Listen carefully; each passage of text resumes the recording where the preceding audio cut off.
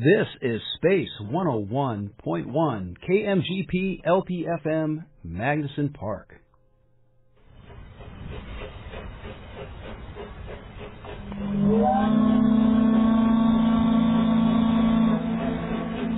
That sound can mean only one thing.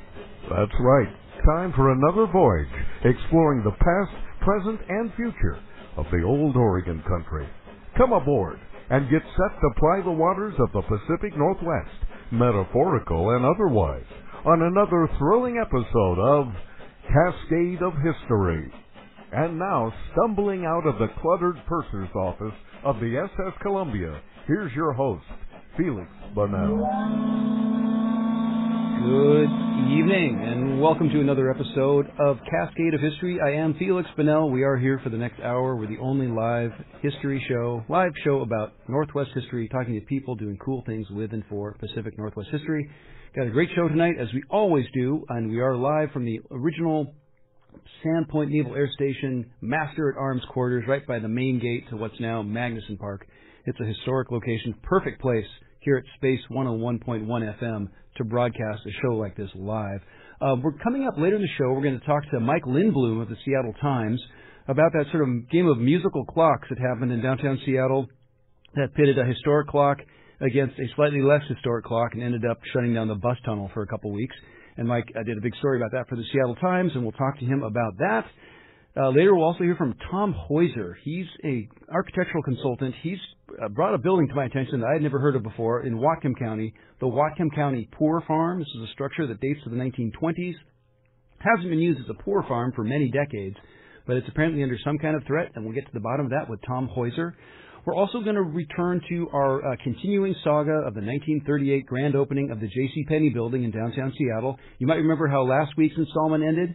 And now, Bob, just a word or two about what goes on down here on the basement floor. Yes, a word or two about what goes on down here on the basement floor. Well, we've got more than 2 minutes of what goes on down on the basement floor in the JCPenney building in 1938, as originally broadcast on KOMO, 85 years ago? We'll get to that later in the show. But our first guest, I want to bring on Sandra Gladish.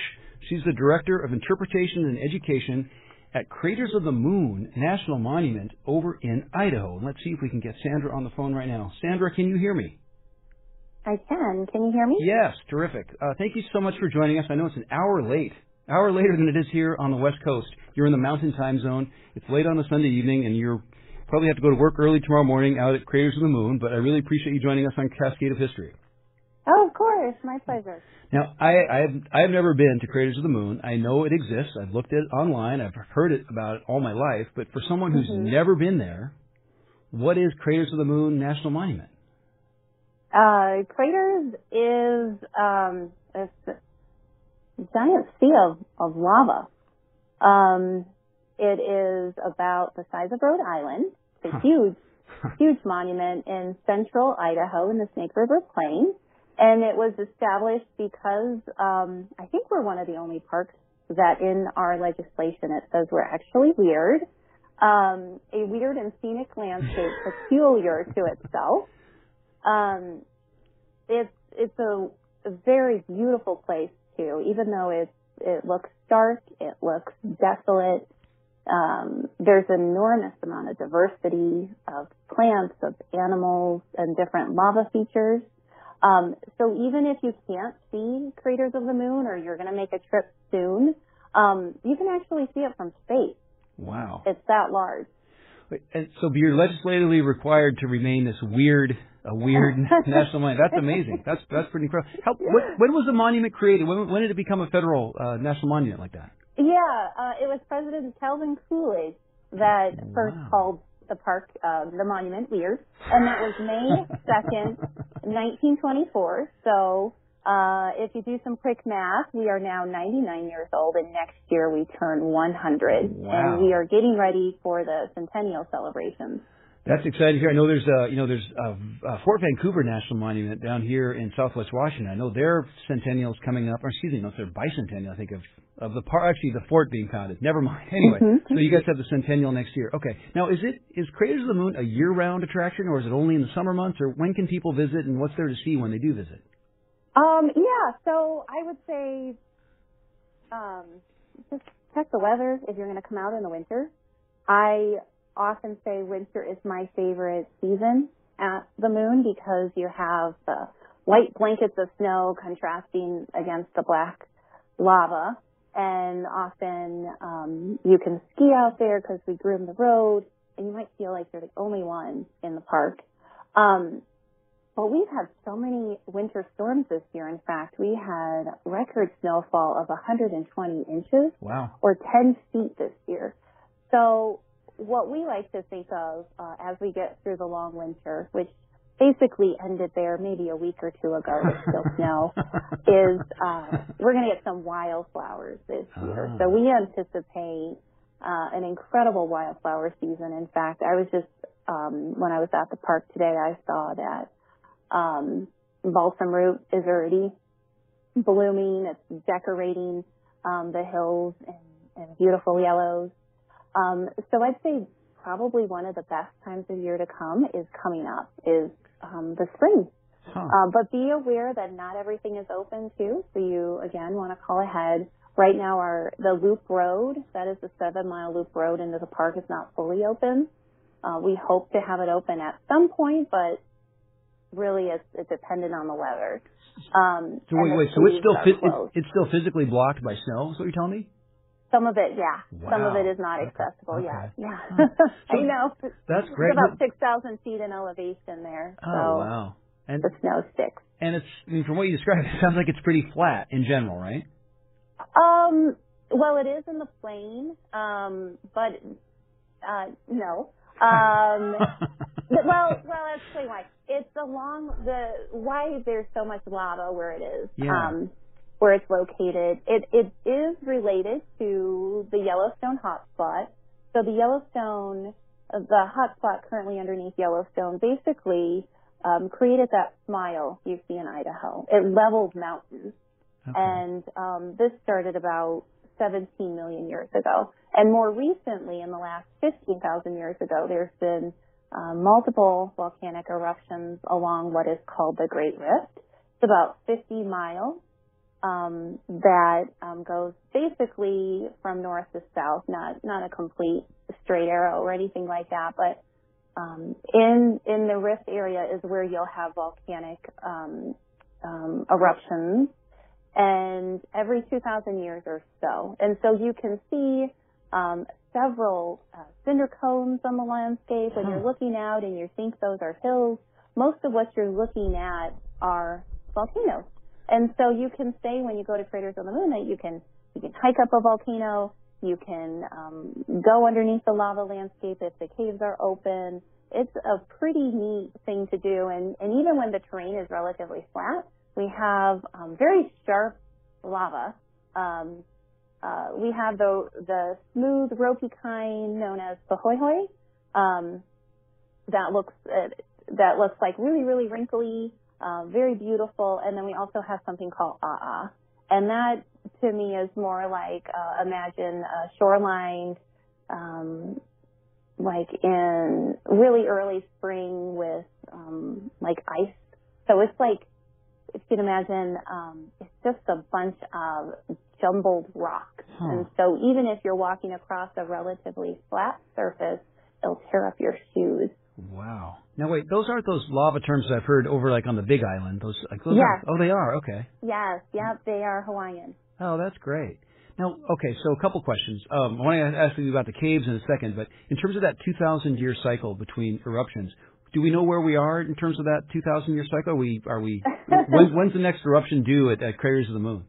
Anytime. Oh, really? Yes, okay. We're overdue. We'll wow. probably get some notices through earthquake activity, and just like the Hawaiian volcanic eruptions, there will be more of a quiet eruption where you could watch it. It's not going to be violent like Mount St. Helens or the Cascadian Range.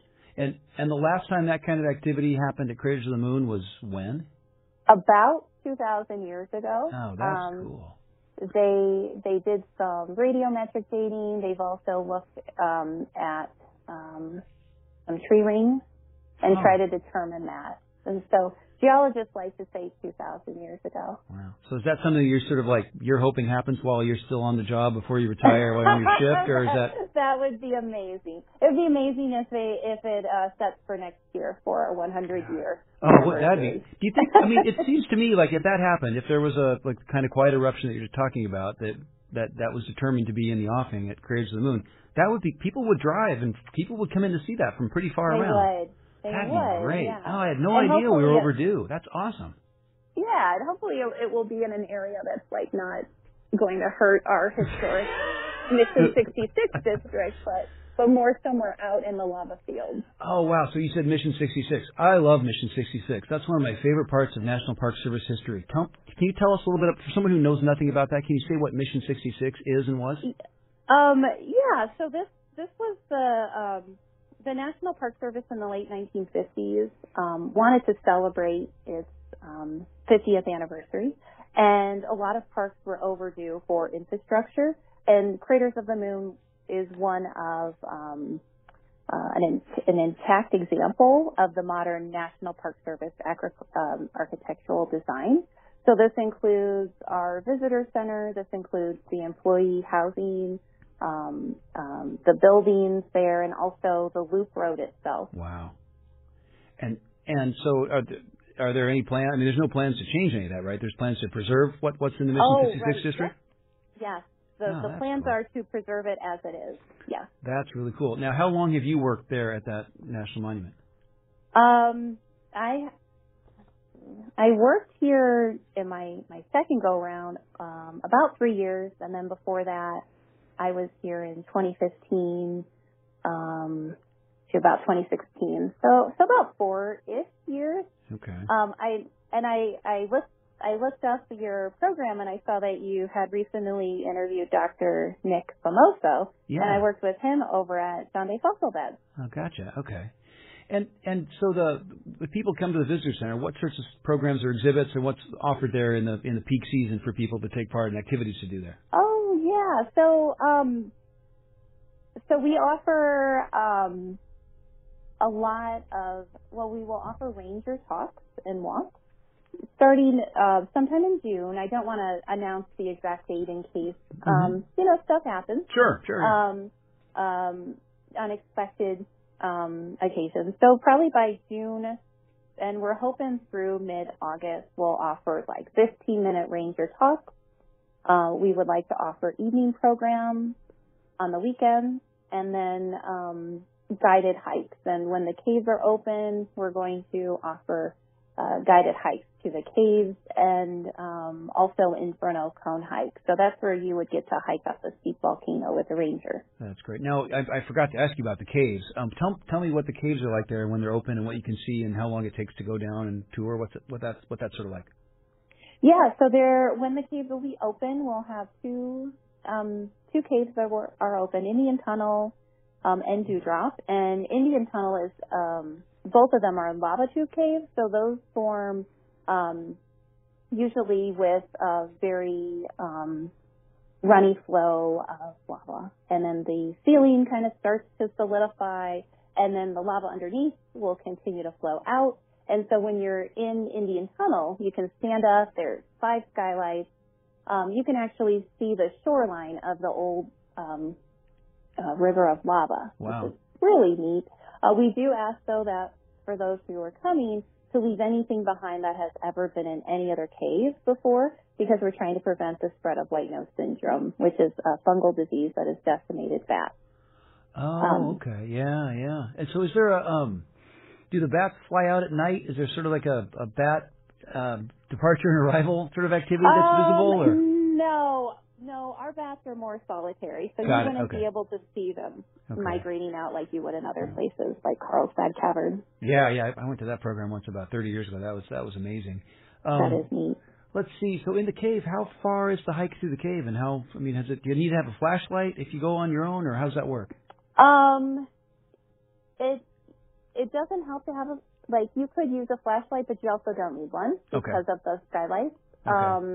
And let's see, you you think I would know this? I hike it all the time.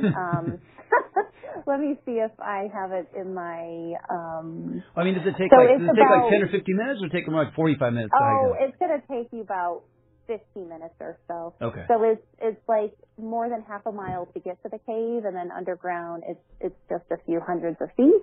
What's really neat is on your way out of Indian Tunnel, if you choose to go all the way out, you can prop yourself up with your hands and then poke your head out, and all you see is like flat hoi lava, and then you have to find your way back to the trail by using these metal posts. That's cool. So it's a pretty neat experience. Now, is it true that Apollo astronauts came and trained there at Craters of the Moon 55 years ago or something like that? They sure did, yeah. They trained here to help prepare for their mission to the actual moon. Wow. So that they would know what kind of rocks to collect while on the moon. And we continue to have a wonderful relationship with NASA. They have come out after that. Most recently, they came out to help prepare mission to Mars. And so they had a rover out at the park, and they had a command station in the town of Arco, which is about 20 miles away, to kind of simulate like how the delay would be when astronauts would be on Mars versus Earth, the time delay in communication. That's pretty cool. So the name Craters of the Moon isn't just some poetic description. There's actually some sort of an analog between what the surface of the moon is like and what this national monument is like. Yes, there is ongoing research. It's very exciting. We're also an international dark sky park because of our exceptional dark night skies, and we do plan on having some star parties this year in mid-June, so I'd say check out our website to see when those will be offered, but you can see the Milky Way, and there'll be telescopes set up with volunteers, and they'll point at different like planets. You can take a look at Saturn or constellations. It's pretty neat. Wow. What's it like there, like in early August when the Perseid meteor showers are happening? Do people come out for that? They do, yes. And the only issue with August more recently is wildfire season. Oh, so yeah. not always do we have clear skies, but June will most likely have some clear skies. Okay. So we don't offer star parties. Really, we kind of schedule it around wildfire season and smoke. That's such a shame. That's a reality even here, in the Seattle area. We've been choked off. 3 of the last 4 summers we've had pretty bad wildfire smoke. So is there any camping within the national monument, or do people have to camp outside in other national forests and that sort of thing? Yeah, we do have camping. It's called the Lava Flow Camping or campsite, and it's really neat. The way that it was designed, it's like you have privacy amongst the lava flows. There's also really old limber pines that are still in the park. It's first come, first serve, and we have been at capacity often on the weekends. Wow. So if you do want to get yourself a camping site, I recommend coming early. Okay. And you mentioned the town of Arco. Is that sort of the nearest town to the monument? It is, yeah. It's about 20 miles east of Craters of the Moon. We're about an hour and a half away from Idaho Falls, or an hour and a half away from Twin Falls. Okay. We're pretty far out there. Yeah, and are there hotel, motel kinds of things in Arco, and places if someone didn't want to camp, places where people can stay and that kind of thing? Yeah, yep. There are several accommodations in the town of Arco. And then if you wanted to travel a little bit further, you can also check out the Wood River Valley too, which is over an hour away. Okay. And then is there much of an indigenous presence, or is the indigenous story there in the interpretive center and the stories and programs you guys offer? Well, the Shoshone Bannock peoples lived in the area since time immemorial. Uh-huh. And not only through physical evidence, but through their cultural stories, through their songs. There's evidence that the Shoshone Bannock people have witnessed the last eruption. Oh, wow. And they tell it through a serpent legend. And I will let your readers your listeners look that up, the serpent legend. Wow. And we do have some history in the visitor center in our museum, and the National Park Service continues to work with them to help elevate their stories, those undertold stories that should be heard. Yeah. And who was the first Europeans to either note Craters of the Moon or to stop by on their way across the Oregon Trail? Or what was the history of the early European contact? Yeah, so you hit the nail on the head there. A lot of it was folks traveling on the Oregon Trail. They took a cutoff north of the traditional Oregon Trail, which is basically where I-84 is, the interstate, but they would travel up north to go to Goodell's Cutoff, which is the northern edge of the lava flow. And then after Goodell's Cutoff, a lot of people, the history of the park, a lot of white immigrants would avoid the area because it's a very desolate landscape with not water access. Because when it rains, all the tiny holes or vesicles in the lava, all the water just gets sucked down. So there's not like a river. Also, the lava itself can hurt wagon wheels and cattle too. But Robert Lindblom is the first white person that we know of to have hiked the Great Rift. And he wrote about his adventures in National Geographic magazine, and that really helped elevate the story of Craters of the Moon. And he helped push for it to be a national monument. And the visitor center is named after him today, the Robert Lindblom Visitor Center. Very cool. What a great place, God! I'm very excited. And I really want to go check it out. And I really hope that eruption happens in conjunction with the centennial next year. That would just be great. That would be unbelievably cool if that happened that way. Well, Sandra Gladish from Craters of the Moon National Monument. I really appreciate you joining us here on a Sunday night, an hour later in your time zone. And thanks so much for sharing all that stuff with our listeners. I'll put links on our Facebook page for Cascade of History. And thank you again for joining us on the show. My pleasure. Have a good night. Have a good night. Well, that was great. Wouldn't that be neat if the eruption actually happened in conjunction with the centennial? That would be very cool. We'll have to keep our eyes peeled for that.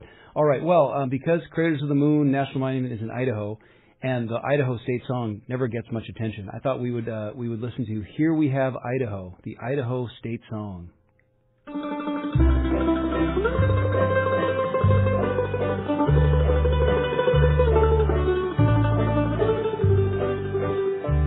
You've heard of the wonders our land does possess, its beautiful valleys and hills, the majestic forests where nature abounds. We love every nook and rill. And here we have Idaho, winning her way to fame. Silver and gold in the sunlight blaze, and romance lies in her name. We're singing of you, proudly too. All our lives through we'll go singing of you, singing of Idaho.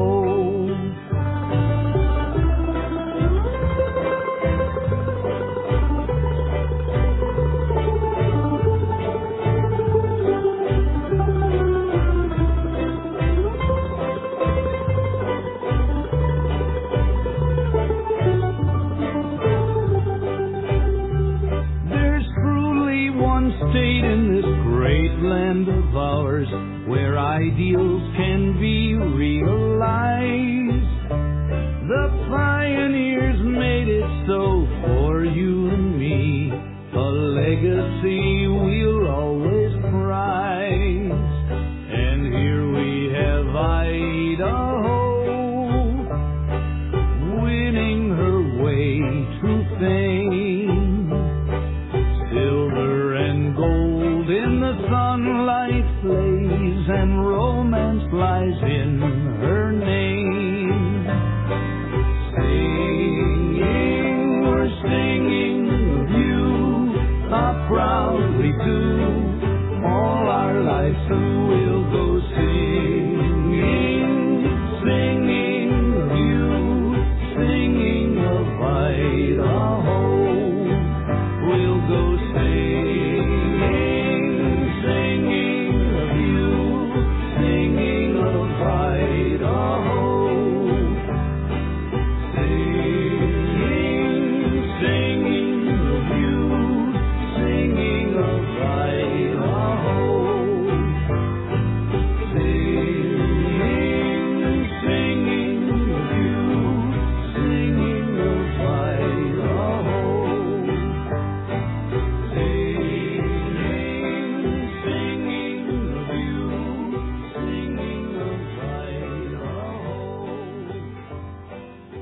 hope everyone is singing of Idaho at home right now, or listening to this podcast later after the fact, because you get the idea there. They really want to sing of Idaho. Here we have Idaho. It's an interesting. I don't know what the syntax is of that song title. It's not a title that naturally flows off the tongue. I had to keep checking my notes to see what it was what the actual title was.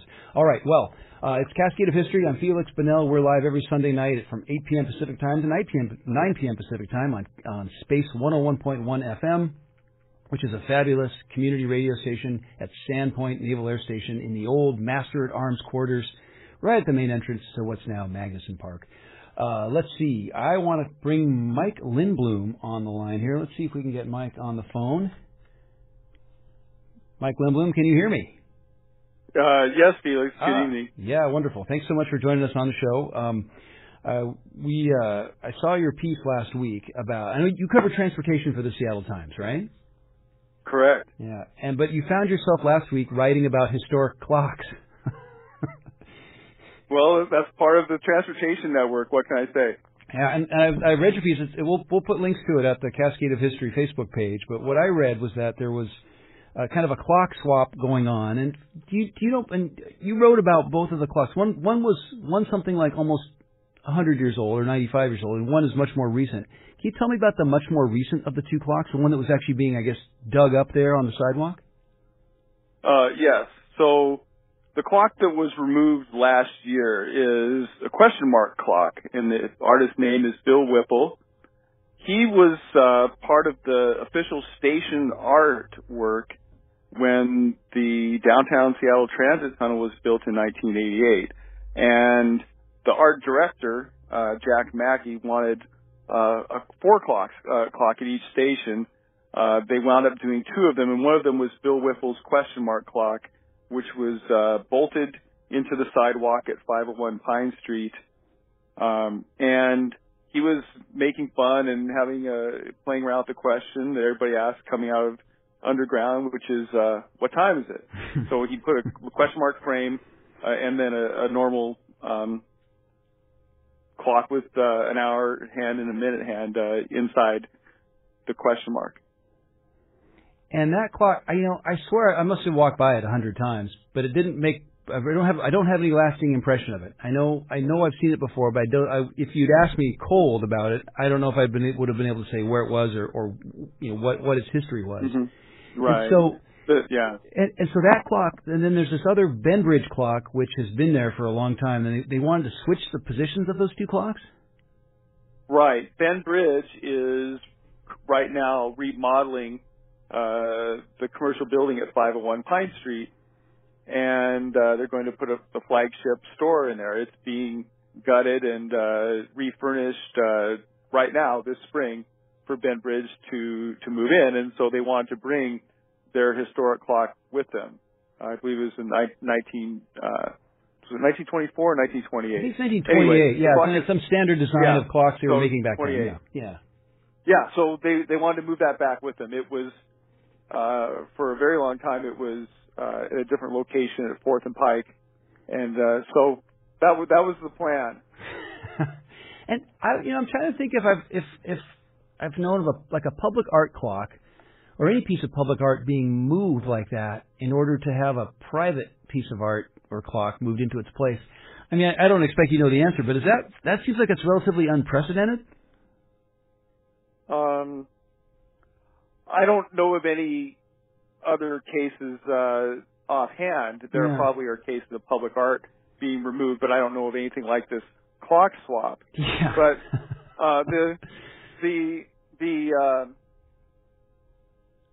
the thing about this clock, the question mark clock, is that it was not only bolted into the station,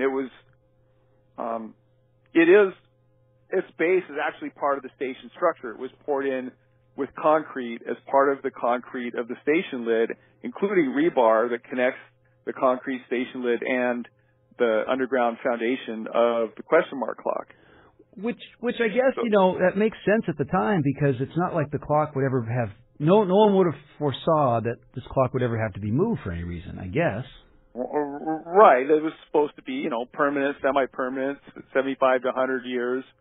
And Metro blueprints from the 1980s have a pointer that says clock tower foundation, and it points to the place in the concrete lid where the foundation is. And then you can go a few pages later, as Sound Transit did after this mishap, and find a diagram of where the rebar and the conduit are, where the lid of the station and the question mark clock's foundation are fused together. They are they are part of the same structure, or they were. If they'd known that clearly, could they have done like a different approach, like sawed it off at the bottom and kind of left the base in place or something, or would they have maybe chosen to not move the clock if they'd known how integral it was to the roof of the bus tunnel? Well, yeah, I mean, I'm not an engineer, but go ahead. You can pretend you're an engineer. It's okay. That seems doable. I will say that the artist, Bill Whipple, the 1988 artist, did talk to me in a phone interview last week, and he had just assumed that they would somehow either use the former bolts or replumb somehow the base of the street or the clock tower foundation and just install it that way. He was not aware, by the way, that the base was fused into the station lid. Neither was Jack Mackey, the art director. Neither of those guys knew that. They left such questions to the engineers in the 1980s. Interesting. And so, for people who might not have heard the whole story, when did they actually do when did they remove the clock and do the damage, and what's the status now of what has to happen next?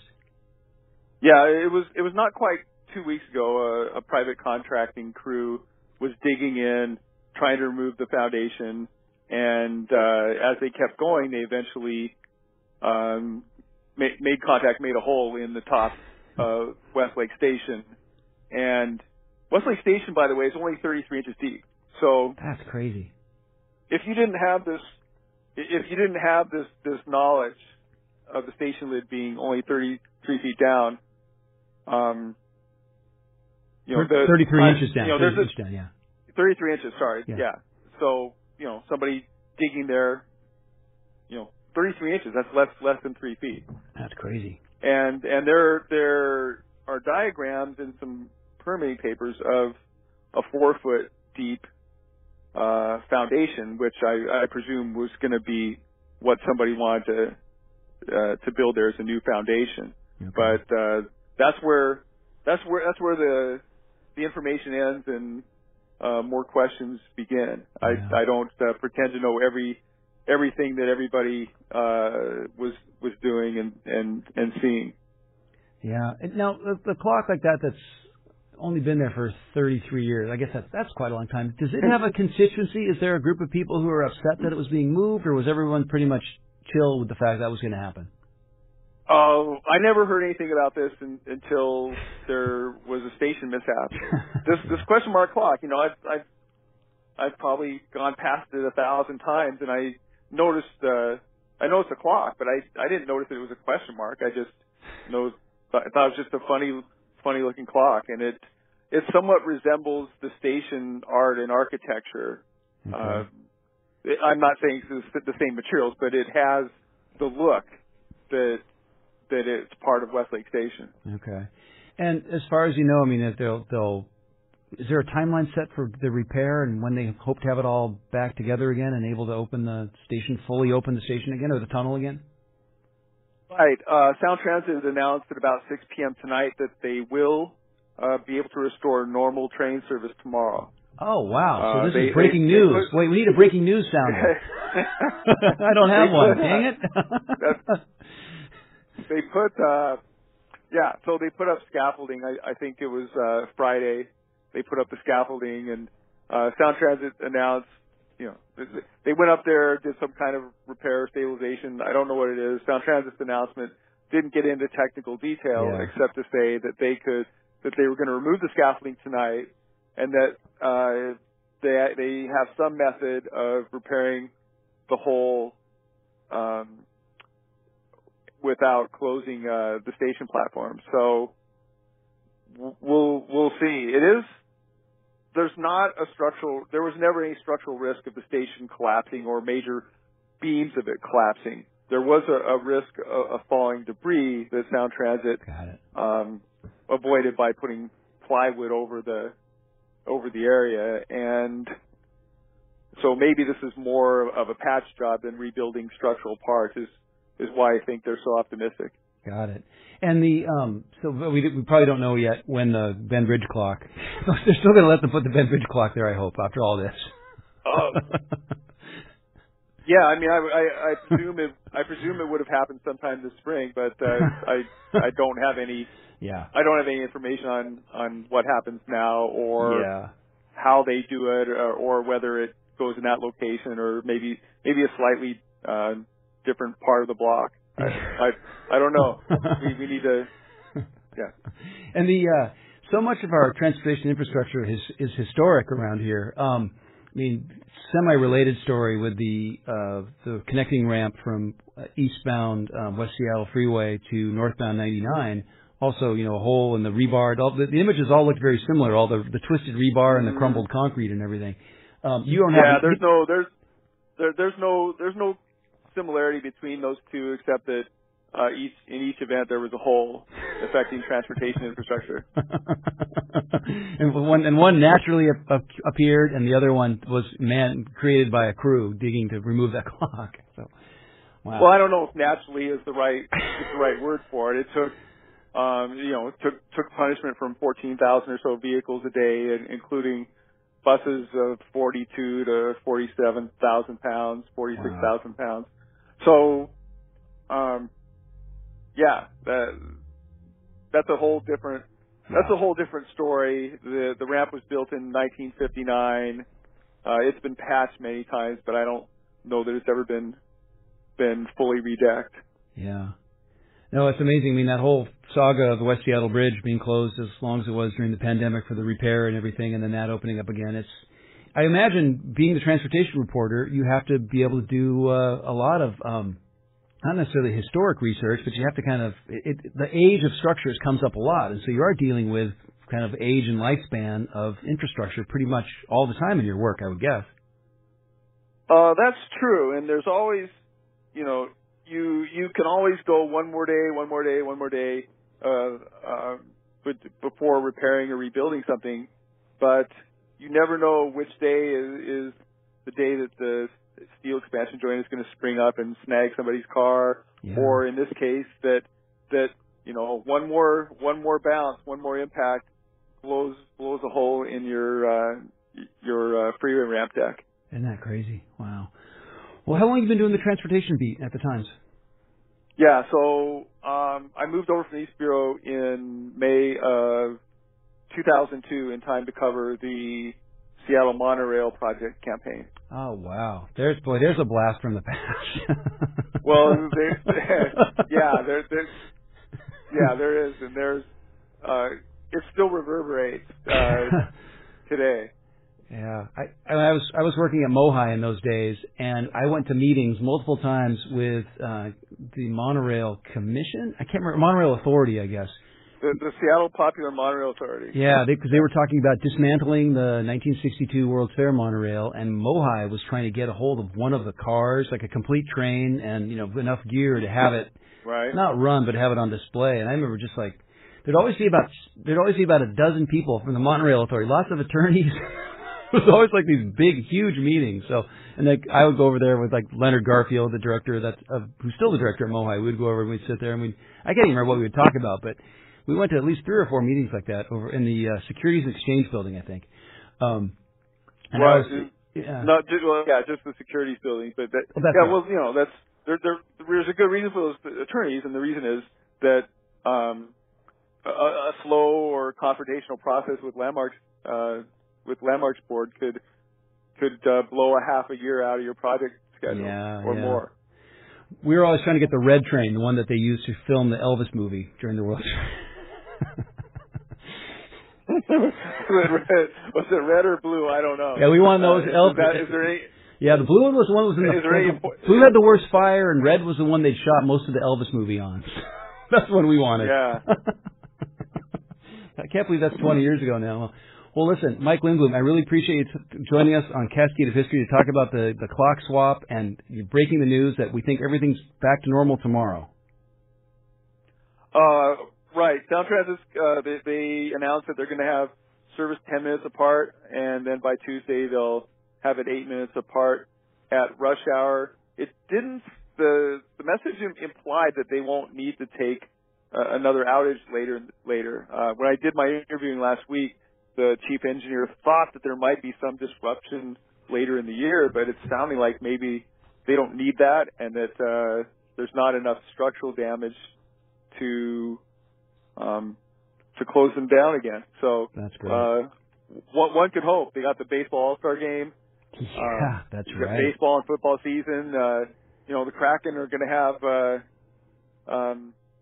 at least, looks like they're going to have at least 2 more home games. So yeah, there is this is some good news. The pinch point was about 10 days in late from the time Sound Transit cut back the service to tomorrow morning. Measured with a calendar, not a clock, but still a pretty short calendar.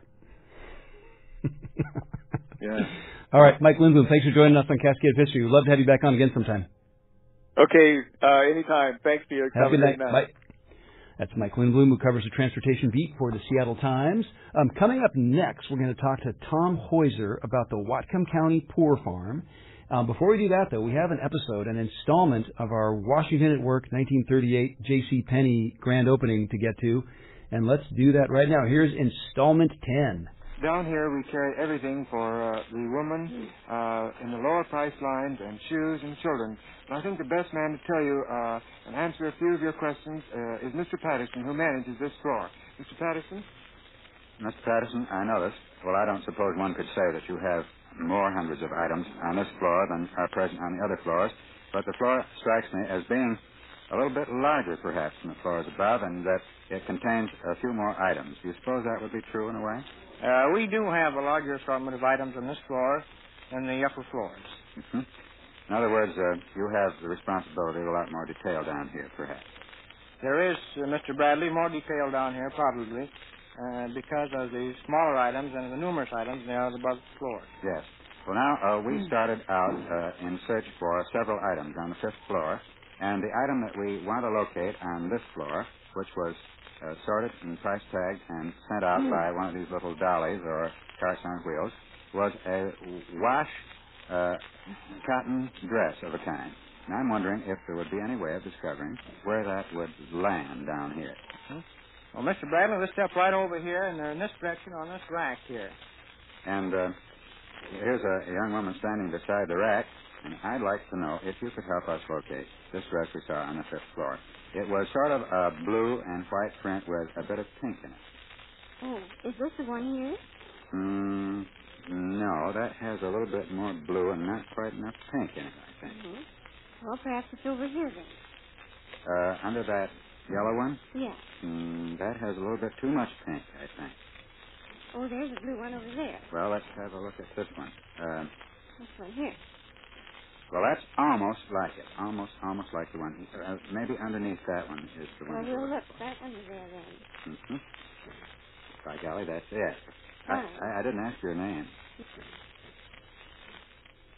Boy, how's that for a cliffhanger? We hear all that helpful advice from that poor woman there at the J.C. Penney with being irritated by that long-ago radio man from KOMO, and he doesn't even bother to ask her name until like 2 minutes into it, and so we're going to have to wait until next week to find out what her name is.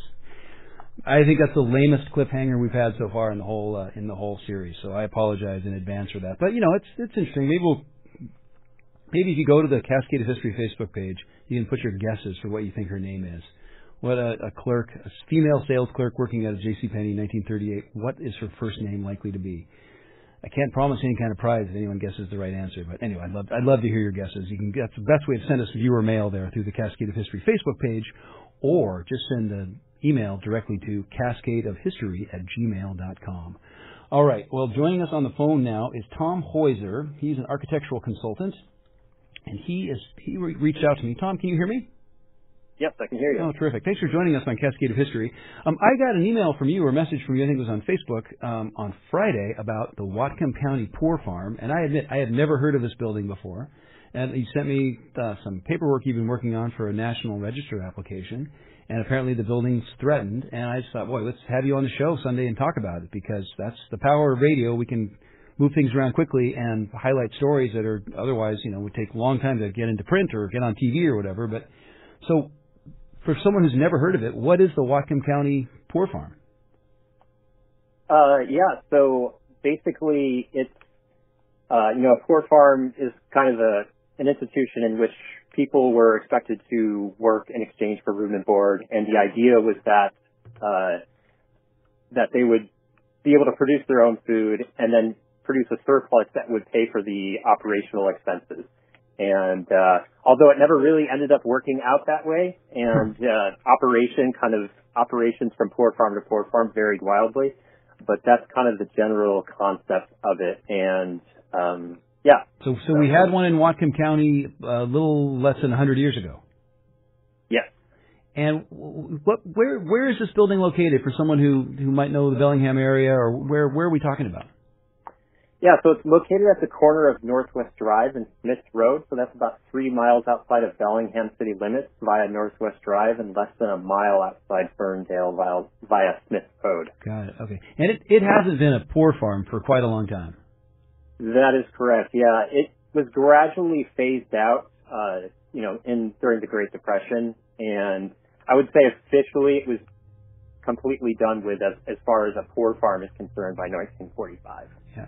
And in reading the materials you sent, apparently there were poor farms all over western Washington, pretty much every, and it was a county function. It wasn't a statewide function. It was county by county going back to the turn of the early 20th century. And then it seems like this thing they built in 1926 there in Whatcom County was an improvement over some much more, it didn't sound like a very nice place that it replaced. It sounded like it was kind of a dive that it replaced.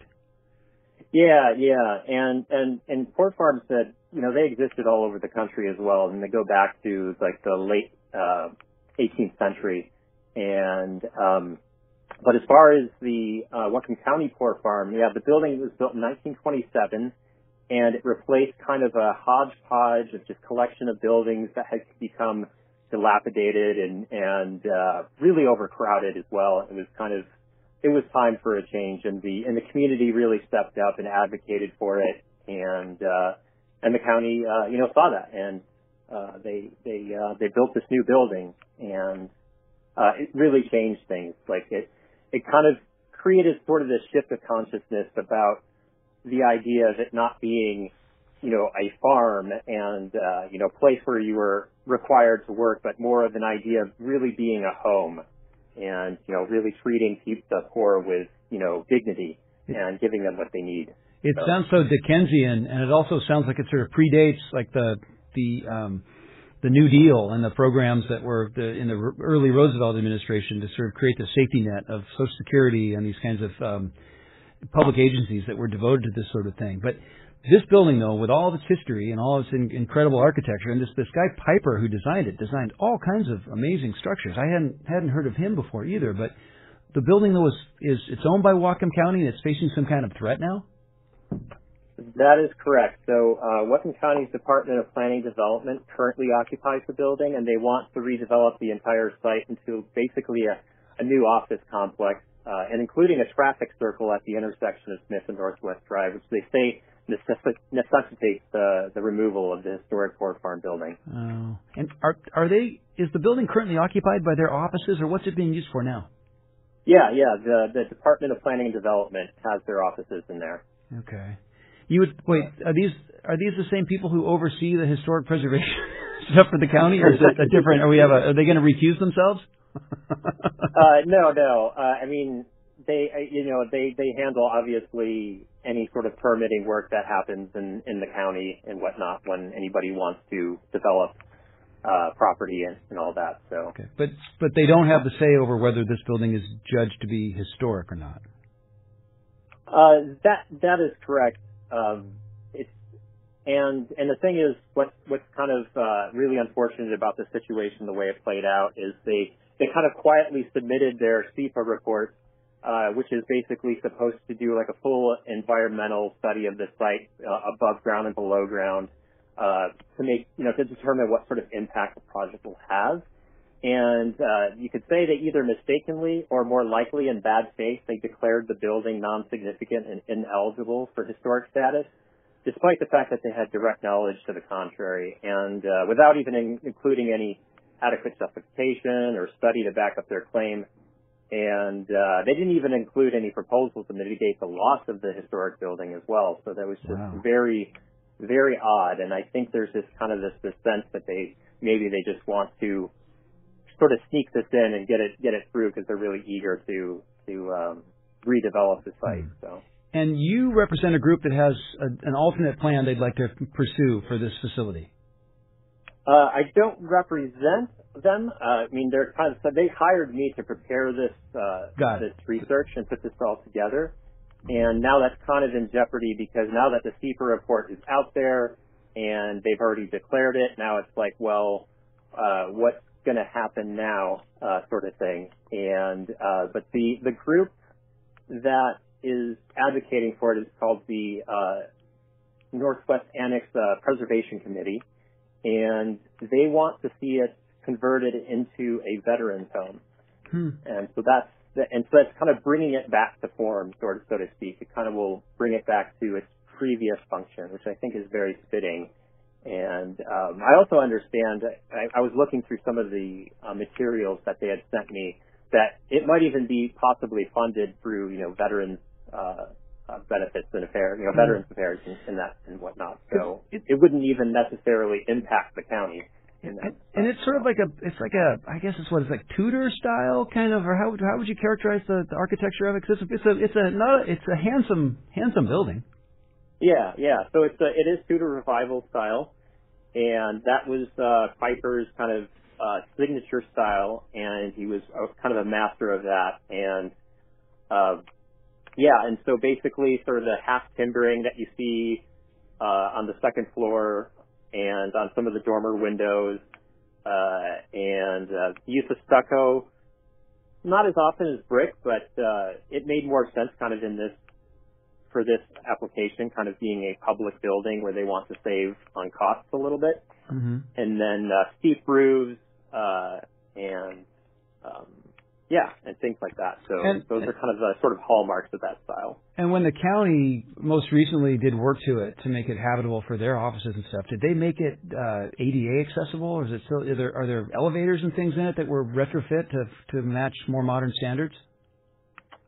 That I'm not sure. I haven't really seen much of the inside of the building. There's a handful of photos that were sent to me. Okay. But I haven't really examined kind of in detail that aspect of it. And on the SEPA thing, that's a little esoteric, I think, for some people, but I think it's worth getting into because that's the State Environmental Policy Act, and that's this notion of this checklist where you have to kind of go through and list all the issues that might present itself with this particular building or this particular project in regards to getting a demolition permit or a building permit or whatever. And one of them is about historic significance. So if whoever prepared that SEPA checklist for this project said it's needed a determination of non-significance, and you disagree with that, and the group that wants to do something else with the building, and maybe anyone just looking at the basic facts about the structure would disagree with that, what's the process for actually contesting that or suggesting that determination of non-significance is not correct?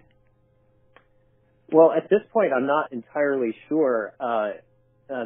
And the Washington Trust for Historic Preservation has reached out to the county to just let them know that they had already even talked about it as well, which is the other thing. They didn't even tell the Washington Trust that they had filed the SEPA report. So now that the comment period is officially passed, they missed out on that. So it's a little uncertain at this point. It's kind of, I think it would come down to the Whatcom County Council and just if enough people who are listening, especially anybody in Whatcom County, wants to see this building saved, reaching out to the council as well as the director of planning and development and saying that, this building's important and, we should try to save it and find a way to do that. Now, in your research, where you found those photographs and some descriptions of the other sort of poor farms in other parts of western Washington, are any of those buildings still standing? Most of them are not, but and actually in over in Eastern Washington was one of the ones that I determined was some, because it was two different buildings on the site, and one of them is still there and remarkably intact. And if I remember correctly, I think Yakima's Poor Farm building was cited as a model example from which they designed the one in Whatcom.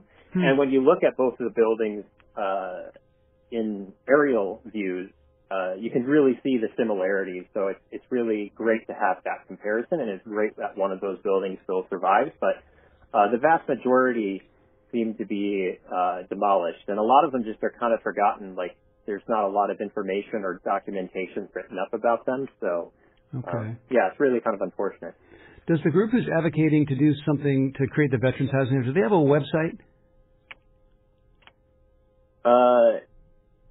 If they do, send me that. And I'll put it on the Cascade of History Facebook page because it's. Yeah, I'll get that to you for sure. Yeah, I'll get that information. I hate to hear about these projects where the bureaucracy or the State Environmental Policy Act process or that determination of non-significance, where it seems like it's sort of insincere or it's sort of otherwise kind of twisted by a public agency to do something they want to do, because it makes the private landowners who actually follow that sort of stuff seem like chumps in a way, because it's just, I don't know, it doesn't do anybody any good if you have public agencies not following the spirit and the intent of the regulations rather than just, threading the needle in order to move their project forward. I'm not saying that's exactly what happened here, but I hate when that happens. So I appreciate you bringing this to my attention, and I appreciate you joining us on Cascade of History. Tom Heuser, what's the next thing we should be looking for in terms of, like, do we know what the next event is, or what's next on the timeline for how this gets kind of vetted, or what rundown or whatever?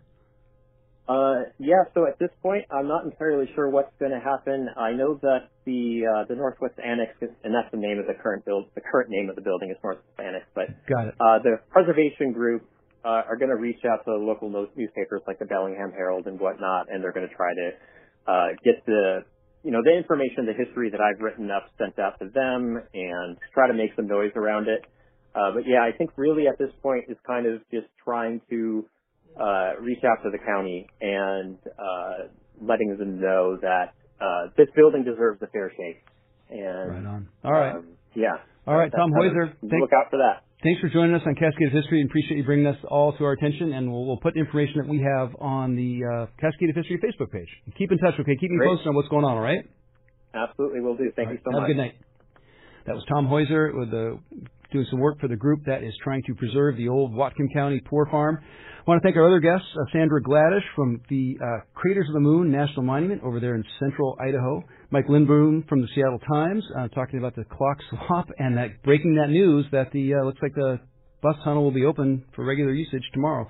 Till next time, I'm Feliks Banel with Cascade of History on Space 101.1 FM. Follow us, join us every Sunday night live at 8 p.m. Pacific Time.